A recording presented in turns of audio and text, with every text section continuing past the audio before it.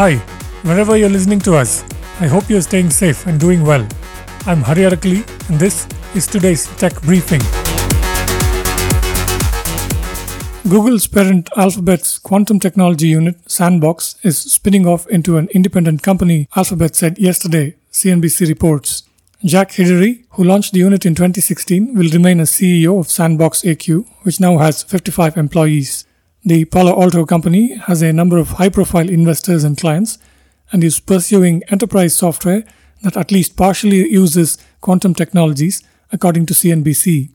A few of Apple's services experienced another outage yesterday, just one day after various services and online infrastructure went offline on Monday, The Verge reports. Apple's system status page said that the issues with Apple Music, podcasts, books, and the App Store had been resolved about 2 hours after they began affecting some users, according to The Verge. During the outage, Apple also warned that there were issues with Weather, Game Center, Apple Card, and the iCloud web apps, saying that they may be slow or unavailable. Those issues are also now marked as resolved. Tata Consultancy Services has partnered the Indian Institute of Technology, Madras, to launch an M-Tech program in Industrial Artificial Intelligence for working professionals, the IT services company said in a press release.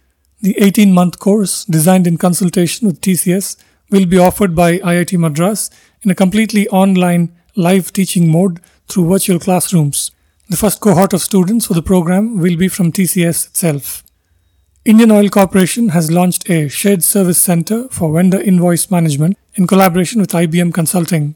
The center is a sizable digital initiative which will centralize invoice processing from an office in Noida in the Delhi National Capital Region. The center will be staffed by employees from both Indian Oil Corporation and IBM Consulting's business process operations and is equipped to process over 1.5 million invoices annually.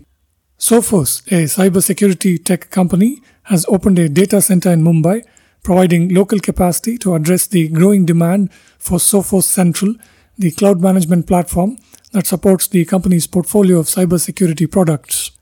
MFine, a digital health tech platform provider, has incorporated blood pressure and glucose monitoring on its smartphone app, the company said in a press release.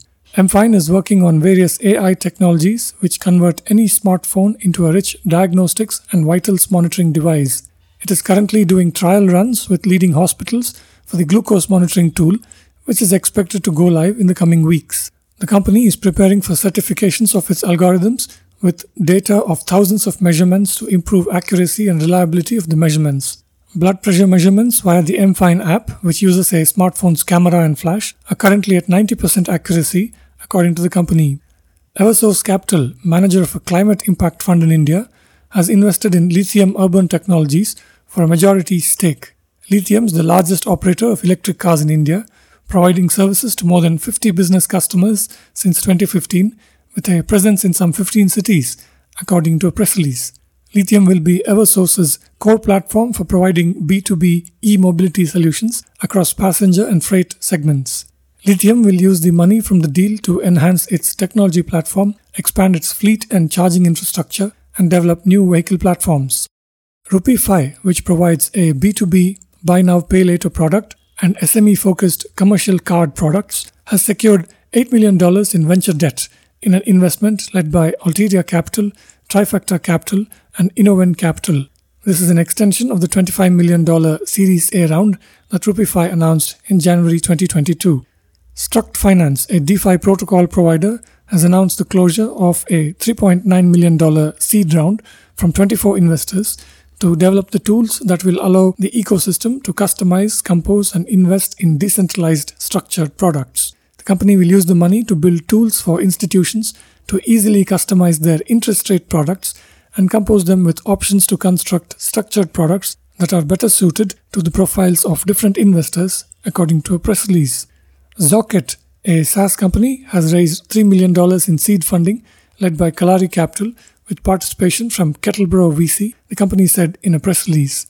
Zocket enables SMBs to promote their offerings at the click of a button across multiple digital platforms. Founded in 2021 by Karthik Venkateswaran, Nandakumar Ravi, Sundar Natesan, and Mukund Srivatsan, Zocket helps businesses launch their digital ads in less than 30 seconds. Their proprietary tech stack combines about 150 variables to generate the best ad copy, visual design, and platform for any SMB. The algorithm generates a real-time visualization of any business's social profile based on business category, location, intended target audience profile, expected spend, and other such parameters. That's it for this briefing. You can find all our podcasts at ForbesIndia.com and on your favorite podcast apps. I'm Hari Arakali. Thank you for listening.